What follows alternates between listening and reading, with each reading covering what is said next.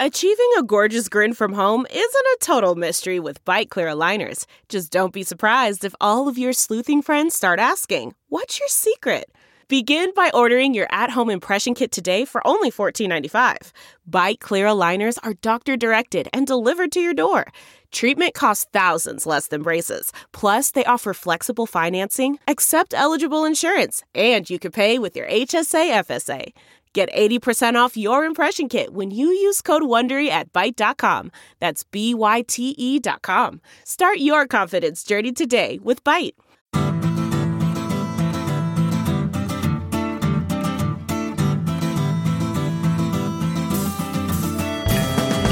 Welcome to this special live edition of the Sinica Podcast, recorded here at the China Institute in Manhattan. Let's hear you people make a little noise. All right. I like it. Wow. Oh, yeah. Okay, that's it. We're coming back. Jamie, let's put a dust down for next month. Okay. The Sinica Podcast is a weekly discussion on current affairs in China, and we're produced in partnership with SupChina. SupChina is the best way to keep on top of the latest news from China in just a few minutes a day with our free email newsletter curated from 300 plus different news sources and featuring more and more original writing from Jeremy Goldkorn's growing stable of contributors. You can also check out our handy smartphone app, and of course you can visit our website at supchina.com. It's a feast of business, political, and cultural news about a nation that is reshaping the world. Yes. I am Kaiser Kuo, and I am delighted to be back in New York and joined by my BFF. That stands for Beardo Fuzzy Face over here. You see. Of course, Jeremy Goldkorn, Jin Yumi, editor-in-chief of SupChina. How are you, Jeremy? I'm doing very well indeed, and thank you. I'm delighted to see such a crowd. We were a little worried. I believe there's some kind of holiday here in America today, and celebrating we were worried no one would come. The beginning of the genocide. Yeah. We Americans celebrate very strange holidays. Right? You do. Yeah. He's still learning our ways, you see. He's an immigrant. Anyway. Yeah. So the Americans are very inscrutable. You know, we are. After 20 years in China, I find it's absolutely impossible to understand the politics and culture of this country. Yeah, Americans are simpletons for the most part. Some of us are even fucking morons, as it turns out. Anyway, the South China Morning Post has long been Hong Kong's paper of record and has been a regular part of my reading diet now since I began to take any kind of a serious interest in China way back in the 1980s. Like all newspapers, this is an age of digital disruption that is offering all sorts of challenges. And, you know, like all papers, it's had its ups and downs. But the venerable SCMP has, I think, surprised many of us in the last year or so by really stepping up its game. It's no longer paywalled. Let's hear a round of applause for that.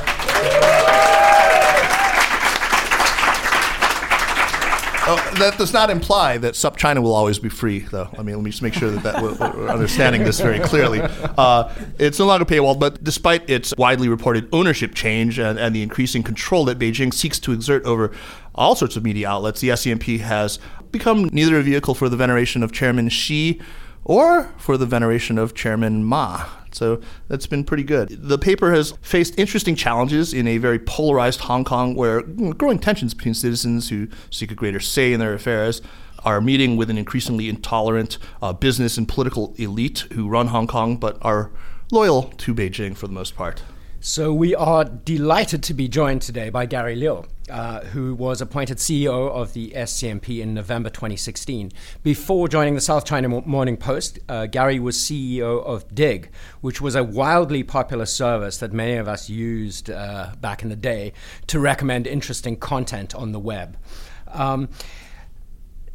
Gary has also been the head of Spotify Labs. He was born in California, spent his childhood in Taiwan and in New Zealand, which I have the rest of my family living in, and it's lovely, and has lived here in the States for most of the last 20 years. Gary Liu, welcome to Sinica. Thank you so much for having me.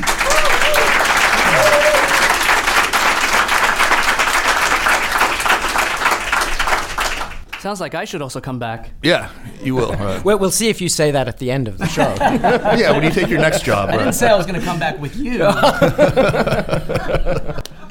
Gary, for those of us who haven't worked in a modern media organization, so what's the job description of a CEO? And just as importantly, what don't you touch and instead relegate entirely to the editorial leadership? In other words, what's the division of labor between you and the South China Morning Post editor-in-chief Tammy Tan? I definitely don't want to speak for all modern-day media companies because the job of the CEO is very different from one news organization to another. Historically, news organizations have had a very clear Chinese wall between editorial and business, and usually have someone running editorial, either called the editor or something else to that effect, and then someone running business, often known as the publisher. And they run their separate sides of the business, both report to the board. That is actually quite rare as a structure now. In the SCMP, I'm the chief executive officer, and the entire company, including editorial, reports into me. That said, I'm very, very fortunate that we have an incredible editor-in-chief and masthead leadership led by Tammy Tan, the editor-in-chief, and they run and own the editorial voice, the newsroom, what the paper publishes, what the online channels publish on a daily basis, and 99.9% of the time, I do not have to involve myself at all. In fact, you don't really want me to be involved. One thing I'm sure we will get into is the fact that I'm not from a journalism background. And so the reality is my job is to be there to be an intellectual partner to Tammy, which I haven't earned the right to be yet because she's wicked smart and something that I will eventually earn my way into. To be a moral partner to Tammy, especially as a news organization, we have to have very strong convictions. And then third, to be an operational partner to Tammy to make sure that the business is there for the newsroom to be able to continue doing what it does. Gary, you say you don't have experience in the media business, really, but I mean, Digg was really essentially a news site, at the very least a news aggregator.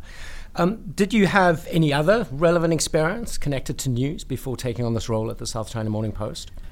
Digg, definitely. I spent about 2 years at Digg.com, and it really was a fascinating time to be trying to bridge the gap between the value of high-quality content creation and the value that consumers were willing to pay for it. And our role at Digg, our job, was really to actually create discovery that was quality enough that could actually give you an alternative to other discovery channels, namely Facebook, and in that process, close the gap.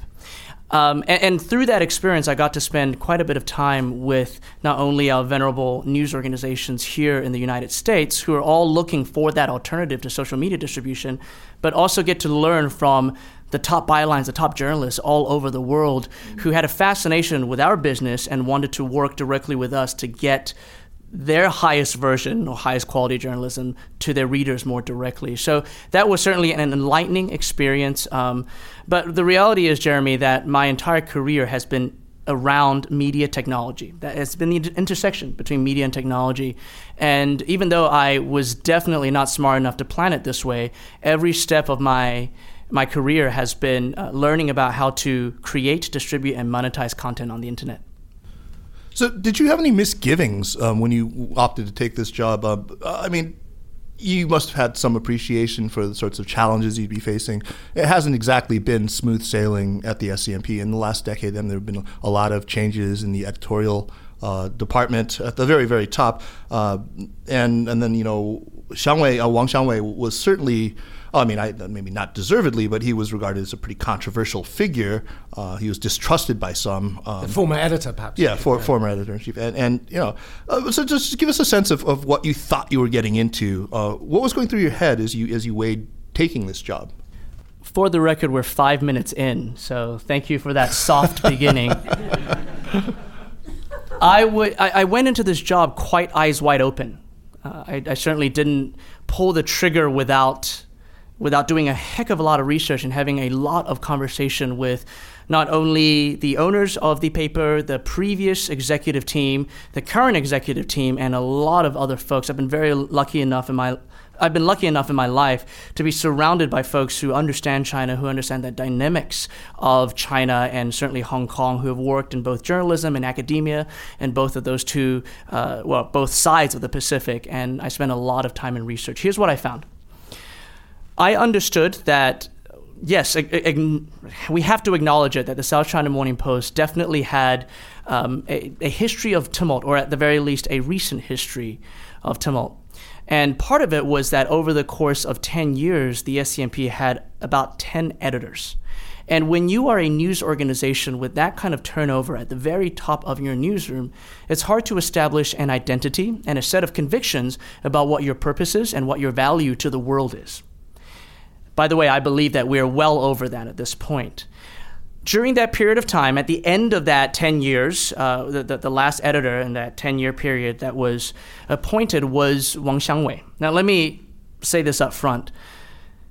Being the editor-in-chief of the South China Morning Post, in my opinion, is one of the hardest jobs in the entire news industry.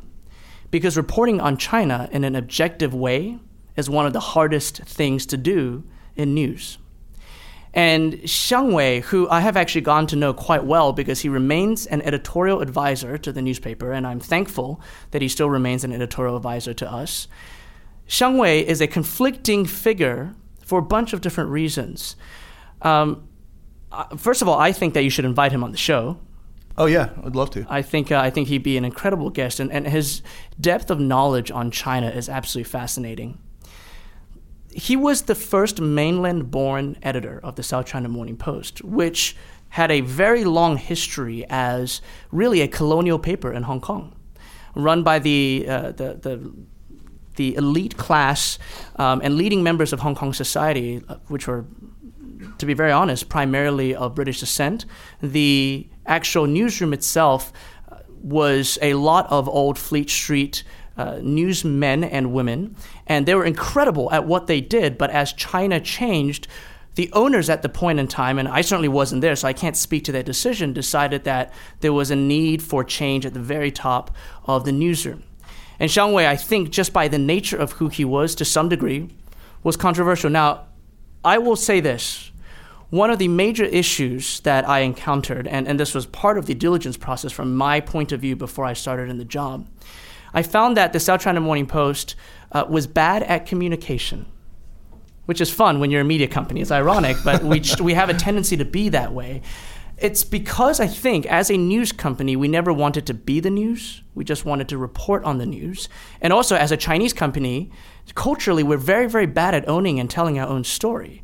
And those two things coming together meant that over the course of the period of transition, the SCMP allowed everyone else to own the narrative. And when you're not transparent about transformation within a news organization that at that point had 110 years of history, a lot of things, when they're opaque, have a tendency to look insidious. And it's so much more innocuous than anyone honestly believes.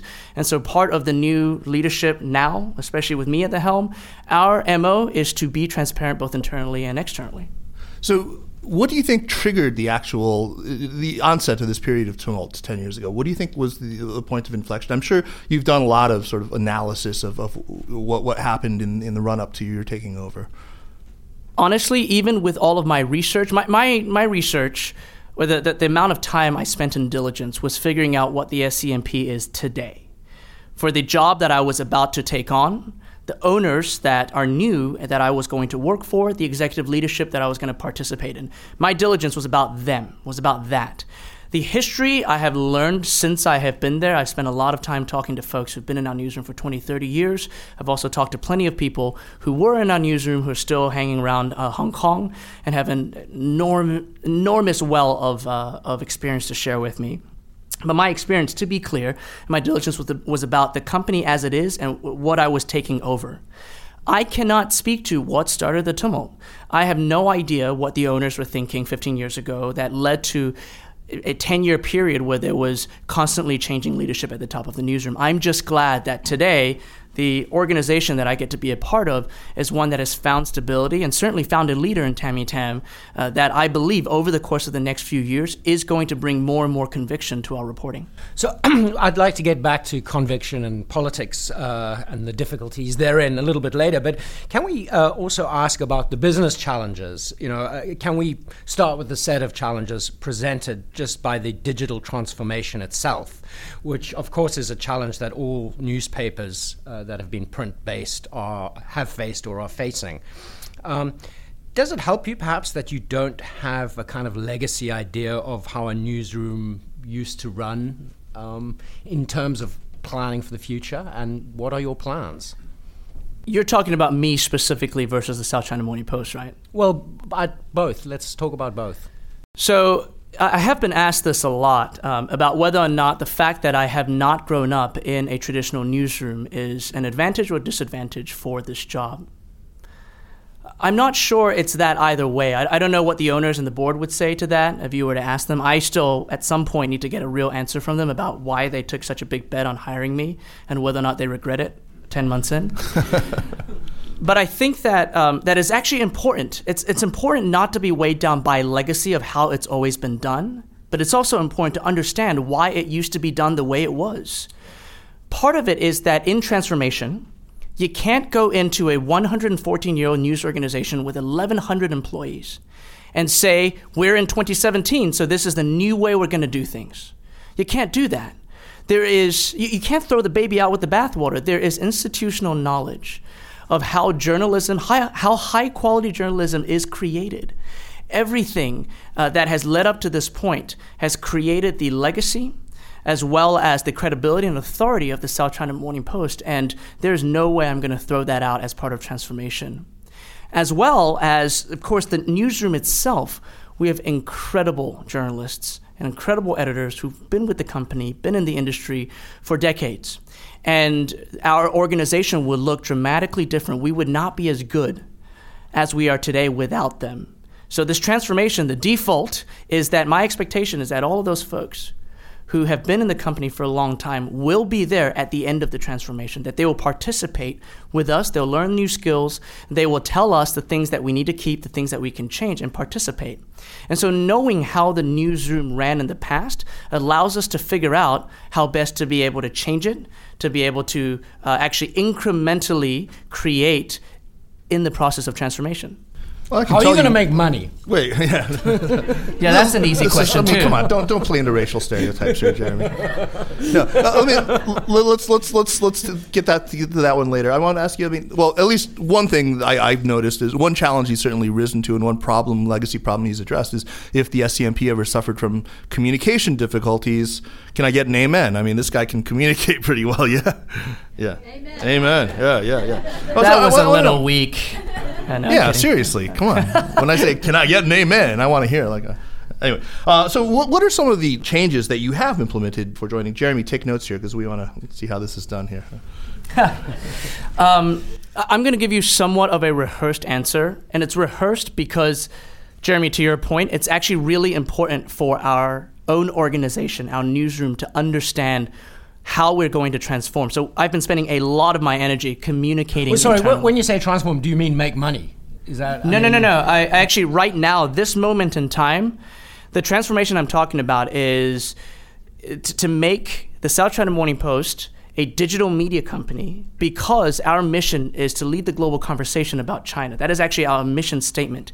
And for us to be global, we cannot be just a print newspaper because I am not going to go city to city, find contract printers, print a newspaper, and then distribute on trucks anymore. So we have to be digital. So actually the transformation from being print to digital is a way to get to the end goal, and the goal is to be of global impact. So the transformation I'm talking about is to increase reach and impact of South China Morning Post reporting. So what are some of the specific things that you've implemented then? So let's cut this up into 3 different pillars of change. The first is cultural and identity. The second is process and structure. The third is product and technology. I'll very briefly address each of the 3, and then we can dig into them if you want. All right, culture and identity is a big one. It's actually the first thing I started working on when I arrived. As an organization, for us to change in today's media environment, we need to be able to react fast. Honestly, any media company that tells you that they know what consumption behavior is going to look like in 5 years is either lying to you or they're way too arrogant. They actually don't know. None of us know. The change rhythm, the change cycle in technology today is no longer 5 years. It's not even 1 year. Every 6 months, new consumption behaviors pop up that we as a news organization have to be enlightened about. And so our organization, our company needs to be able to react fast. More than anything else, react fast. So there needs to be a new culture of agility, a new culture of experimentation, no longer a fear of failure. And absolutely, there needs to be a better culture of transparency and communication, both internally and externally. Okay, so that's culture and identity. Those are big ones. Yeah. The second, process and structure. To react fast, we actually need to know how our business is doing. And as a traditional news organization, what I found was a company that really was, and this is, by the way, just to be clear, I'm probably being unfair to the previous executive leadership because they did move the company much faster than when they found it. But what I found was still a traditional organization that was looking at metrics it was too infrequent, and we were too slow on figuring out what was going right, what was going wrong with the business. And so we had to change that process, that cadence of operating.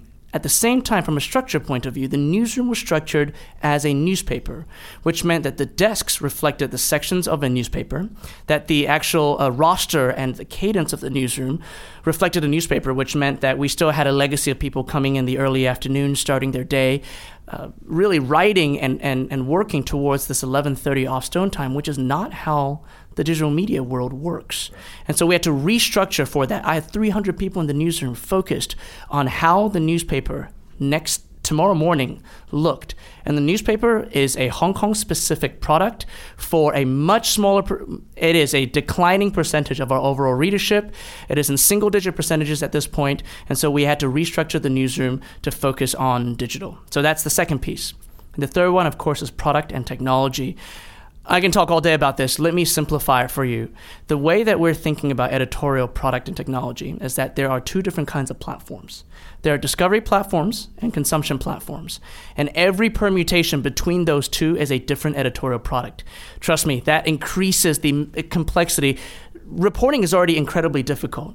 Having to think about how your reporting shows up to different people in different contexts across different permutations of platforms exponentially increases the complexity, and you can only solve it with technology. And so we're rebuilding from ground up and investing heavily on the engineering side of our business.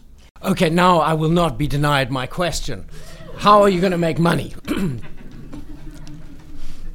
The quick answer is, Jeremy, I don't know yet. Okay. Okay. So I'm happy to be honest here. One of the advantages of having an owner that today is committed to investing in news as opposed to generating margin from news is that I care about revenue, but I'm not limited by the bottom line when it comes to what I'm experimenting with and how we are growing, which is really why the South China Morning Post newsroom is actually growing. We're hiring journalists, believe it or not. Wow. Imagine that, 2017, we're hiring journalists. We're hiring them in droves. We're investing heavily on the engineering side. We're going from an engineering team of 20 people focused on consumer-facing product to 60 people in a year. On the infrastructure side, there's even more people there. And we are actually testing with all these different channels, thinking about new marketplaces. As a news organization focused on margin, we would not be able to do that.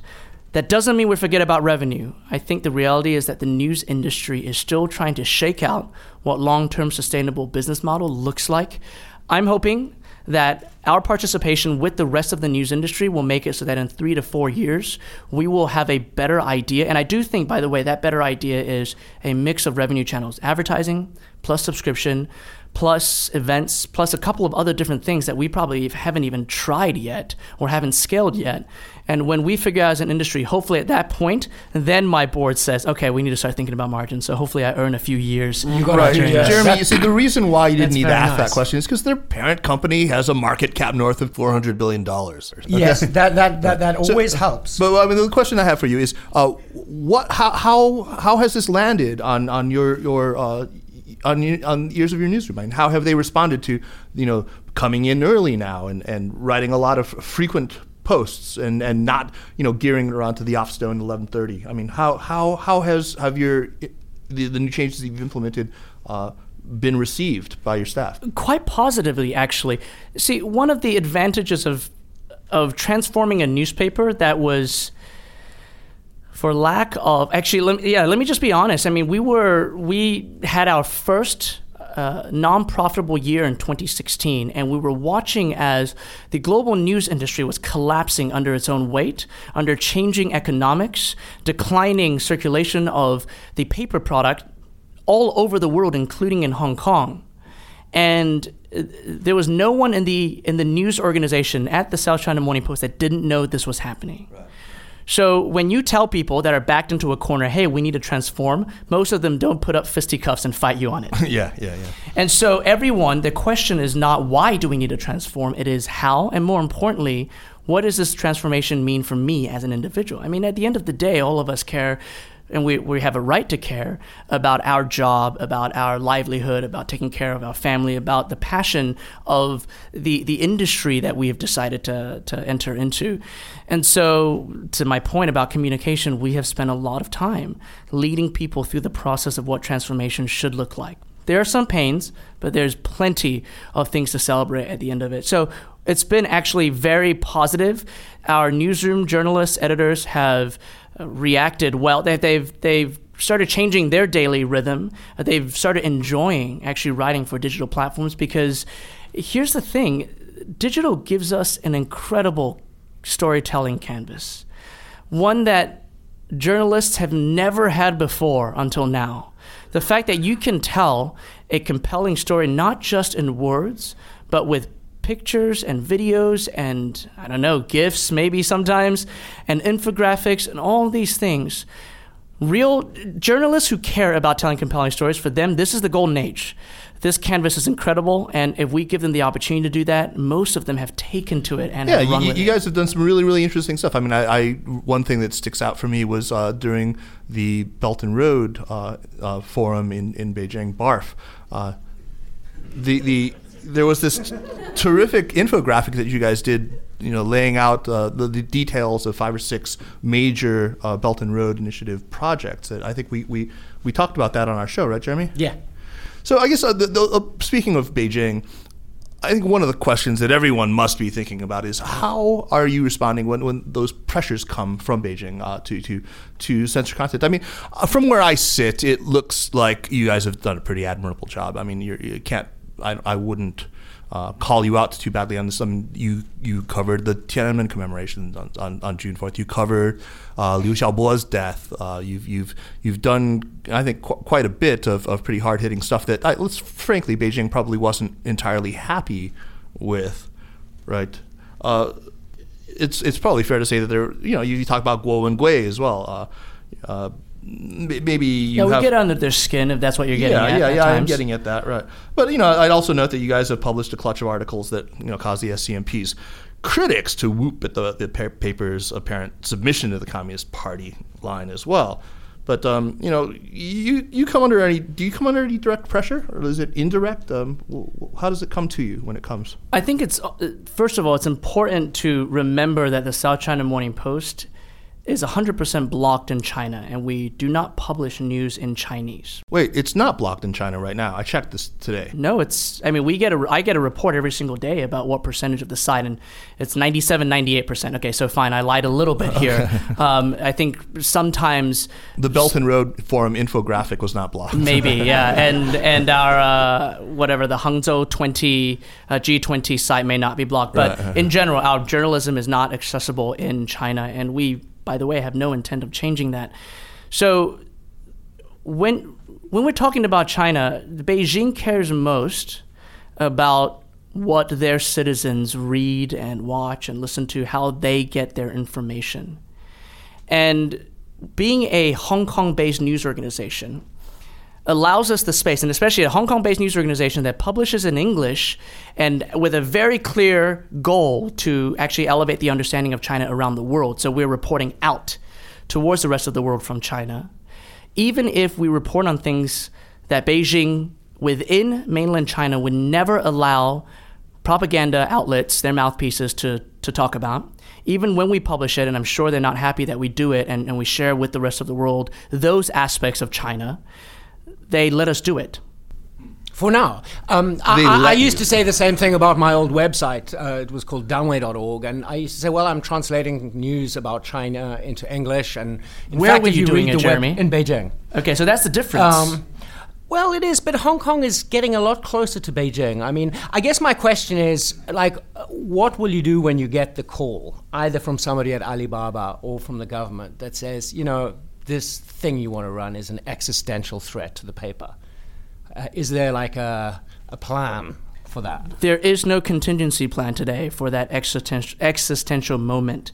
And our editorial team, what they're preparing for, at the very least, what they're working on, is making sure our convictions are strong enough, that we communicate them well enough, that we train our journalists enough, that we approach the line and we know how to tell the compelling story of China's rise comprehensively and objectively without putting ourselves in those positions where we can run into existential issues.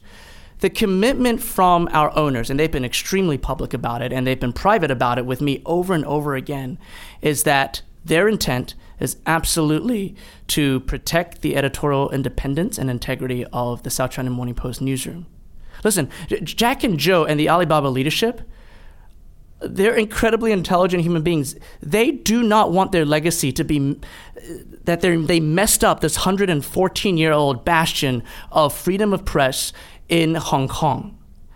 And my commitment as CEO, Tammy Tam's commitment as editor-in-chief, is also to protect that editorial independence and integrity. And so there are layers of control and discernment here that our hope is we will be able to maintain exactly that. And yet, you must remember when Alibaba's takeover was first announced and was first being talked about, you can't really have it both ways. I mean, on the one hand, Alibaba was saying that they want to absolutely preserve your editorial integrity and independence. But on the other, they were, Joe Tsai actually wrote about this in an op-ed in your paper, saying that they want to tell the China story differently. I mean, that has a particular meaning. That means they believe extant Western media, English language media coverage of China to be biased. So they have an editorial slant, or do they or not? I mean, you can't really have it both ways, can you? So I don't believe that it's mutually exclusive. The board is able to make changes at executive leadership. They can make changes in the CEO office. They can make changes for the editor-in-chief's role when they want. And as owners, you have every right. Every single news organization owner chooses the editor-in-chief. And so editorial independence, or maintaining editorial independence and integrity, what that really means is once that editor-in-chief is chosen, you leave them alone and you let them operate. The reality is that choice of editor-in-chief is in a lot of ways a reflection of the owner's own position, or at the very least their view of the world. Now, most of the people here in this room probably do not know Tammy Tam. I can tell you that if you got an opportunity to know Tammy Tam and actually know all of our senior leaders, who, by the way, we have a senior editorialship, that's not the word, our senior editorship is 7 different people holding 7 different passports. I'm extremely proud of the diversity of the South China Morning Post newsroom. It's something that I don't think any other major newspaper in the world can claim, that there's that kind of diversity of thought, that diversity of background at the highest levels. And they challenge each other every day, by the way. If you got to know Tammy, I can tell you this, you will find her knowledge and understanding of China incredibly deep, and certainly of Hong Kong as well. Her understanding of the nuance of the relationship between China and the rest of the world, incredibly deep. Her desire and conviction of being able to tell an objective truth about China to also be incredibly deep. And she was working for the paper for a long time before she was working for the paper for a few years. Her background is actually in broadcast journalism. She was one of the most well-known and well-respected broadcast journalists in Hong Kong for years before that. So I do think that I don't think those two things that ownership said at the point of acquisition. By the way, I wasn't there, right? And to be honest, I think that you might have advised them differently. Well, my language has been different, and we should talk about the Western press thing in a second. But I don't think those two things are mutually exclusive. I think owners have every right to say, here's our worldview, and our news organization, or at the very least, the editor-in-chief, is chosen. How many newspaper owners, whether it's Murdoch or even the Sulzbergers or whomever else in this world, will choose an editor-in-chief that believes in an opposite worldview from them as an owner?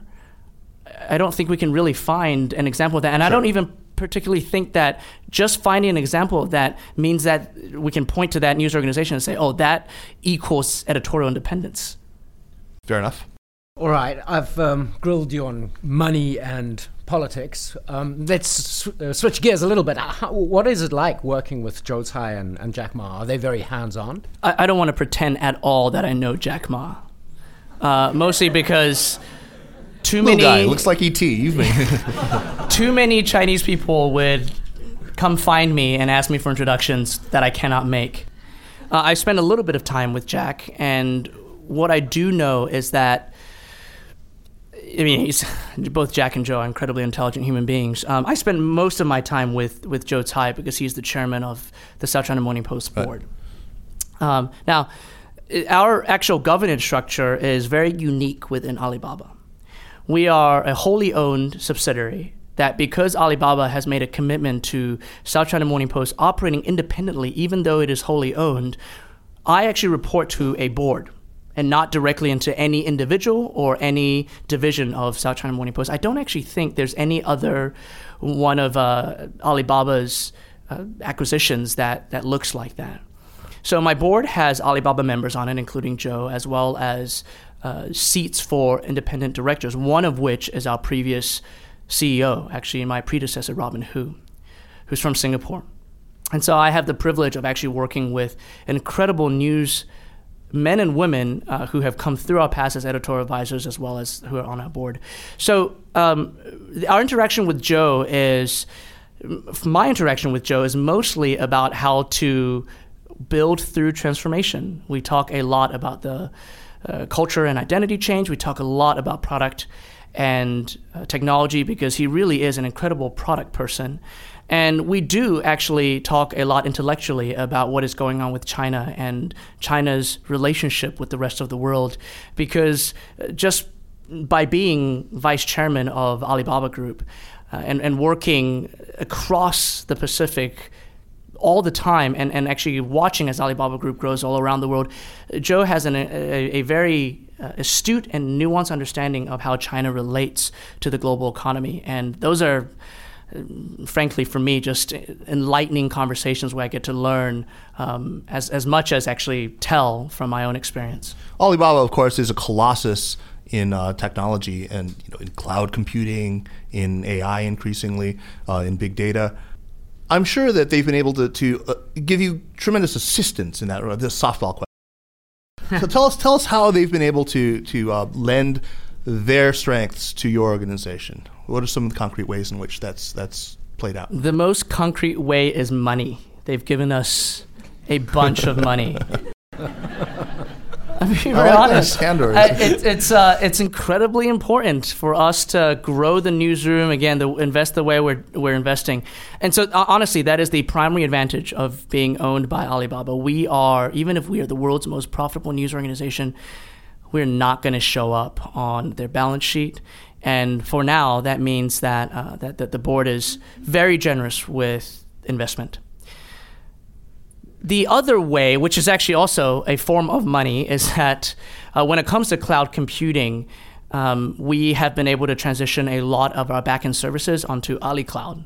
This in no way, shape, or form is an advertisement for AliCloud, I promise you that. But it means that it's much cheaper for us. Infrastructure costs for cloud computing are still a massive part of your expenditure as a technology company, especially as you scale. Being able to go onto AliCloud, which is cheaper for us than Amazon, makes our operating costs much lower. Besides that, there aren't a lot of actually very tactical relationships we have, or direct relationships we have with Alibaba's operating units. In fact, even on the editorial side, there have been moments where Jack has made some major announcement and we find out because the Wall Street Journal reported it. And we will reach out to Ali and be like, hey, how about a heads up next time?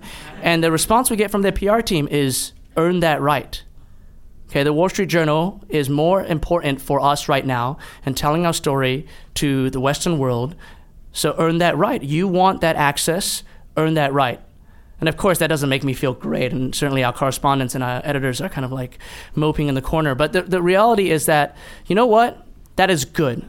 that is actually a sign of that independence. I take that tough love that comes with lots of money. Yeah, we'll actually take a lot when it comes with that much money. Yeah. But yes, anyway, that's my answer. Long-winded answer to that question. That kind of leads me on to the next question, in the sense that, if Alibaba's PR folk are saying to you, get more important and influential, that is a big challenge for a Hong Kong newspaper. You're trying to cover China for a global audience. How is that going to work? Because that is a new mission, right, for the South China Morning Post. So are you going to operate a lot of bureaus in other countries as well? And, as someone who's been trying to interest English language news consumers about China for more than 2 decades, I feel the pain of this question. How do you plan to grow the world's interest in news from China? Jeremy, the answer is timing. 2 decades ago, you were too early. Yeah, well, that's true. Well, we're riding that podcasting wave. I'm always too early or too late. So you're 100% right. Actually, maintaining our importance, or at the very least maintaining our root and status as Hong Kong's newspaper of record and reporting on China for the rest of the world is not an easy thing to do, almost completely from a resourcing standpoint. Hong Kong is a very, very complicated place. And it's getting increasingly more and more complicated. And so reporting on Hong Kong requires a lot of resources.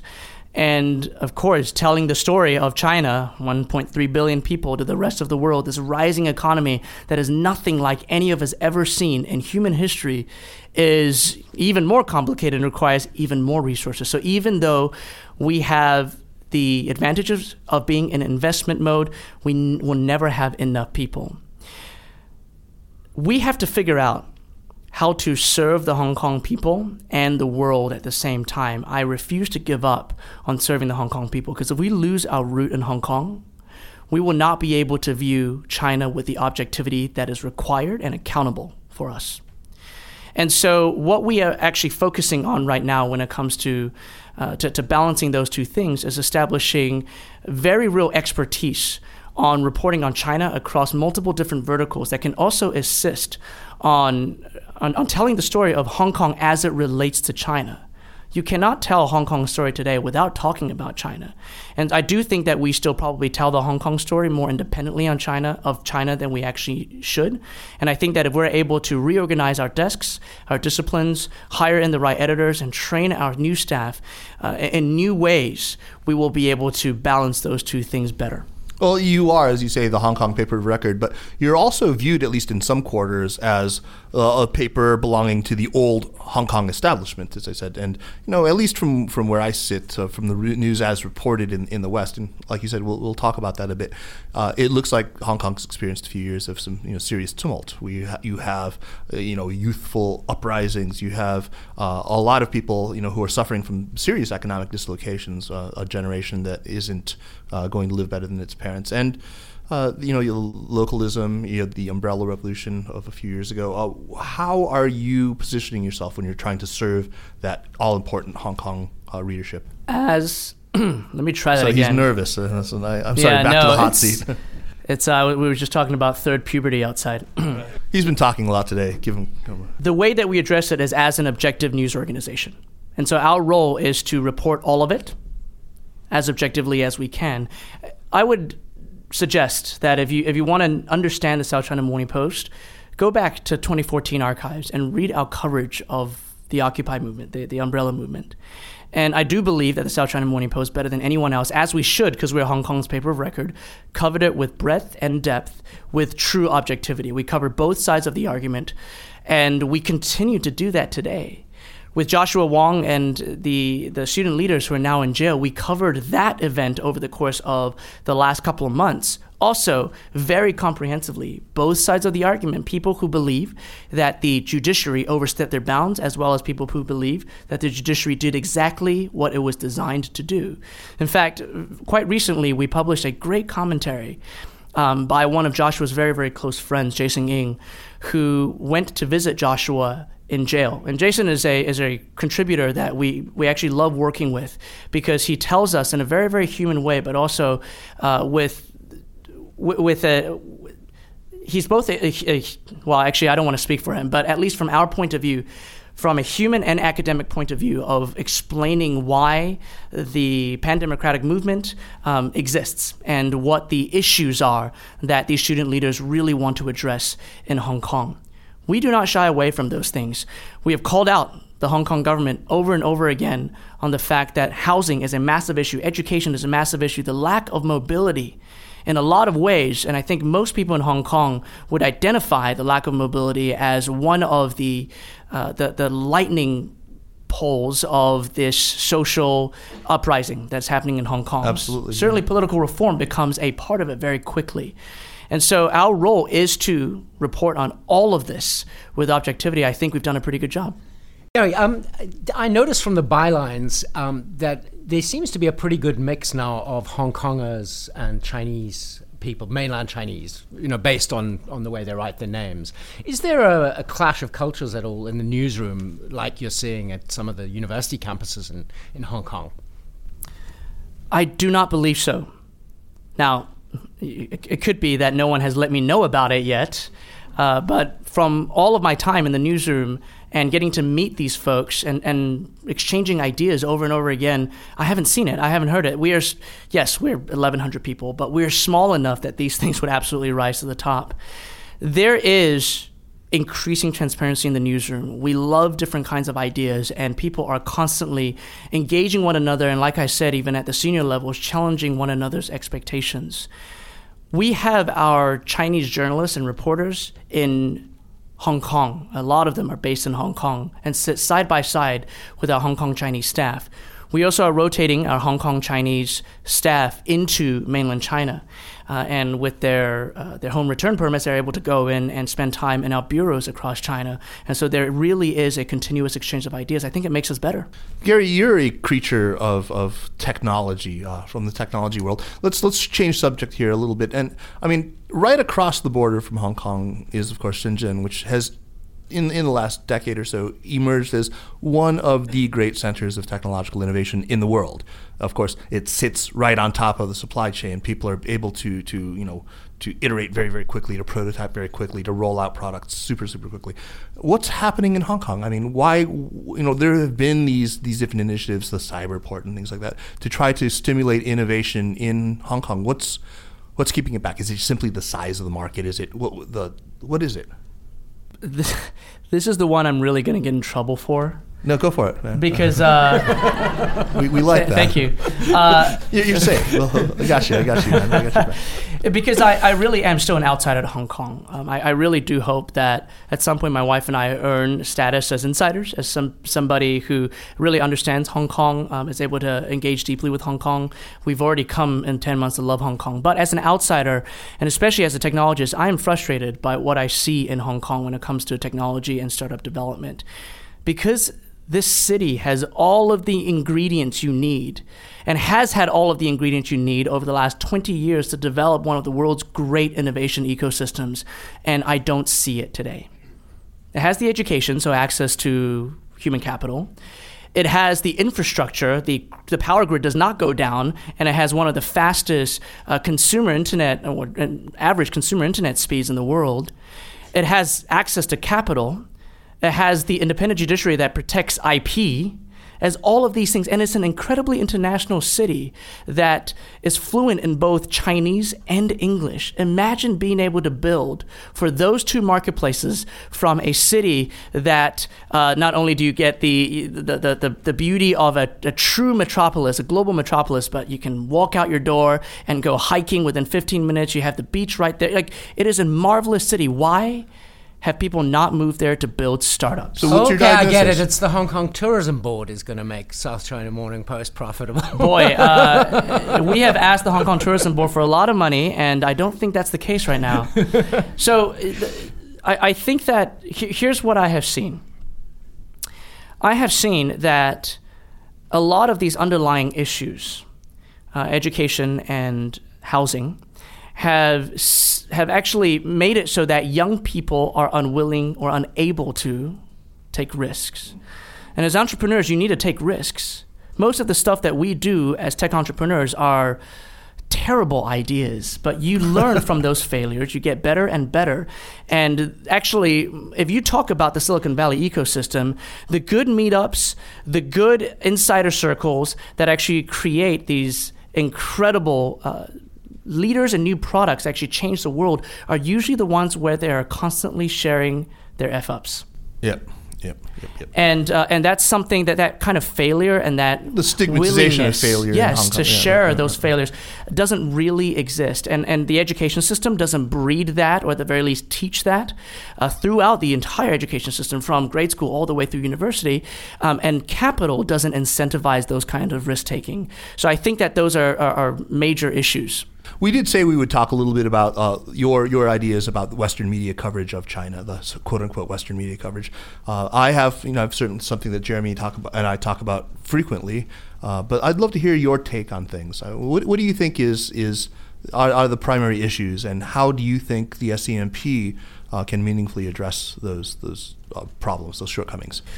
So, again, this is a massively oversimplified version of reality, but it makes the conversation easier to have. So, excuse me for this. Yeah, we only have 5 more minutes, so you got it. I see the media world that covers China as a dichotomy right now. You have on one side the perspective of Beijing, and we all know where that comes from and what the purpose of it is. That is propaganda coming from the state-owned mouthpieces. And on the other side, often very far on the other side, is the perspective of our Western media organizations, certainly the ones that I grew up with, the ones that I still love dearly today. And it is a perspective. I personally believe that part of the reason why there's a perspective, it's not because, I actually don't know because I don't work in those organizations. I'm sure some people will claim that it's pure ideology. But I do think economics has a huge part to play in this. We have watched as foreign bureaus get cut in size, down to skeleton crews and less foreign correspondents working in the regions of the world that actually need more journalists. And when you have only a couple of people working within China to cover this enormity of a country, how can you possibly cover it comprehensively? You can't.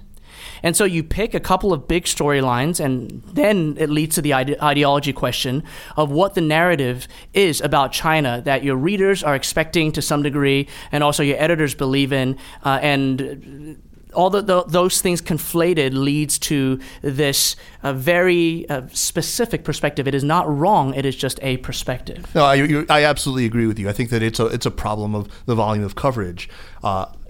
If I pick up the New York Times and read stories about the United States, and I see horrific reporting about racial strife in America, I know that doesn't define the United States, right? There are going to be 4 or 5 very, very hard-hitting negative stories about this country that I live in, but I have the context. I grew up here. I read the rest of the paper, and it sort of gives me a more sort of balanced take. This is missing in China when you only have 4 stories about China in the Post or the Times in a given day. Right. They're selective. Right. So I agree. And so this is where you guys come in, right? You guys can offer copious coverage. You can cover in depth, right? That is our hope. We have one of the largest news operations of any foreign or outside media in mainland China. Right now, our bureaus in China altogether stand at about 40 people, and we have commitment to investing to grow that those bureaus all across China. When it comes to coverage, our Hong Kong and China coverage altogether, instead of 4 articles per day or 20-some articles per week, we publish now around 900 to 1,000 articles about Hong Kong and China on a weekly basis. So our coverage is wide, it is deep, and it's going to get wider and deeper, and hopefully it's going to get better, and that is the intent. Gary, thanks so much for taking the time to join us here. We will take some questions in just a bit, but it's time for recommendations first. Before we get to recommendations, I do want to remind our listeners that the Sinica Podcast is powered by SupChina. Check out the app and subscribe to the newsletter at supchina.com. You can follow SupChina on Twitter at SupChinaNews and on Facebook at facebook.com/SupChina News. And if you like the Sinica Podcast, by all means, leave us a positive review on the Apple iTunes Store or on Google Play or wherever it is that you go to review apps. This really helps us, and it means a lot more importantly. Now, Jeremy, recommendations. Why don't you kick us off? Okay, just quickly. I'm somebody who's been reading the used to be the front page, and now it's the home page of the People's Daily and Xinhua News Agency for many, many years, which is probably part of the problem inside my brain.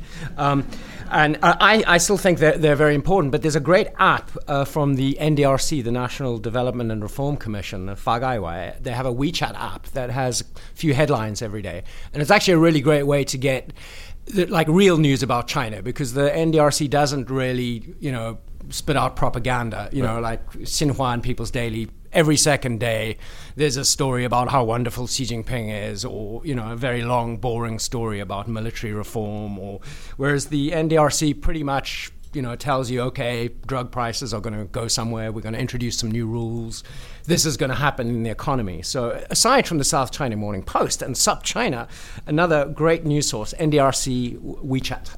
That's a good one. Very good. All right, Gary, you're up. What do you have for us? This might be a little bit cliche for China watchers. There are two books I'm spending a bunch of time with right now because they're so relevant in this moment in time. The first is Richard McGregor's first book from 2010, The Party. Yeah. Because really with the Party Congress coming up on October 18th, and especially this one, it's fascinating to understand how the party operates. And certainly from Richard's point of view, he's very, very academic in the way that he researched this book. It is fascinating to understand how the party wants the world to see it, or actually not see it, how it manages to stay a single party state, and how it manages to affect everyone's life in China. So that's a fascinating book. The second one, a little bit controversial over the course of the last few months. Harvard political science professor Graham Allison wrote Destined for War, which is about Thucydides' trap and how he believes that there's a possibility that China and the U.S. ends up in war. At the very least, history tells us that we have a potential of it, but he also does offer a pathway towards peace. And it really is, if for nothing else, the start of that book paints an incredible picture of what the rise of China actually looks like. I think we can all say that it is big and it is important and it is going to change the world, but he quantifies it in ways that I haven't seen before. So that clarity is fascinating. Excellent. I have not actually read Graham Allison's book yet, but Jeremy commissioned a scathing take. I didn't commission it. Was submitted. It was submitted, right? Mm-hmm. Which but it was a scathing take on that book. Yeah, after even most of the ad hominem attack that was contained in it was removed, it was still really kind of full of vitriol. Anyway, well, I am from the English newspaper tradition where we think it's a good idea to be a troll. Yeah, trollish assholes. Right. Anyway, my recommendation is also China related. This is actually a rare 3 China recommendations. Usually one of us is doing like some obscure band or something. That's you. Who would that be? Anyway, so I have a new paper that's been published by MERICS, the Mercator Institute on China Studies. It's called Ideas and Ideologies Competing for China's Political Future, How Online Pluralism Challenges Official Orthodoxy. It's by Kirsten Kupfer, Mareike Olberg, Simon Lang, and Bertram Lang. It looks at debates in Chinese social media, and it uses all sorts of survey data on Chinese netizens. You can sort of think of it as having built on a paper that we talked about on our podcast before about ideology that was done by Jennifer Pan and Yiqing Xu. That was in the spring of 2015. We'll put a link to that old podcast up because it's really worth looking at. What this MERICS paper does is it identifies really interesting clusters of people. It sort of groups different types of netizens, and they range from sort of in the sort of upper left-hand corner, who are sort of pro-laissez-faire and embrace universal values, the sort of U.S. lovers, the humanists, the democratizers, and in another corner, China advocates, Mao lovers, traditionalists, and then everything in between, including a very interesting corner of equality advocates, who I would equate with sort of the so-called New Left, embodied by just a small but quite influential group of academic thinkers. Anyway, we may end up doing, I think, an episode about that paper if we can get a hold of the right people when we go to Europe next spring. Let me hear a very warm round of applause for Gary Liu. I think he was just...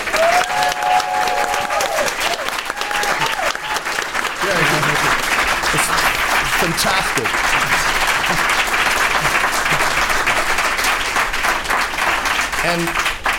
and it's not paywalled, which is just fantastic. I can't take credit for that. No, thank you, Alibaba. Right. It was a really horrible paywall because I actually was a subscriber and it used to kick me off all the time. Anyway, it was actually hard to circulate. Usually you can use the Google trick and get around, but no, that one, no. Anyway, hey, thanks all for coming, and we'll take a few questions in a bit. But the Sinica podcast is powered by SupChina and is produced by Kaiser Kuo and Jeremy Goldhorn. Special thanks today to James Heimowitz and to Dinda Elliott from the China Institute for helping us. Yeah, hey, Hassan.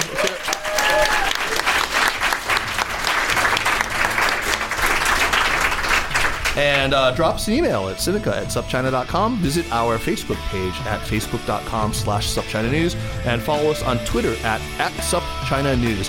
Thanks for listening, and we will see you next week. Take care.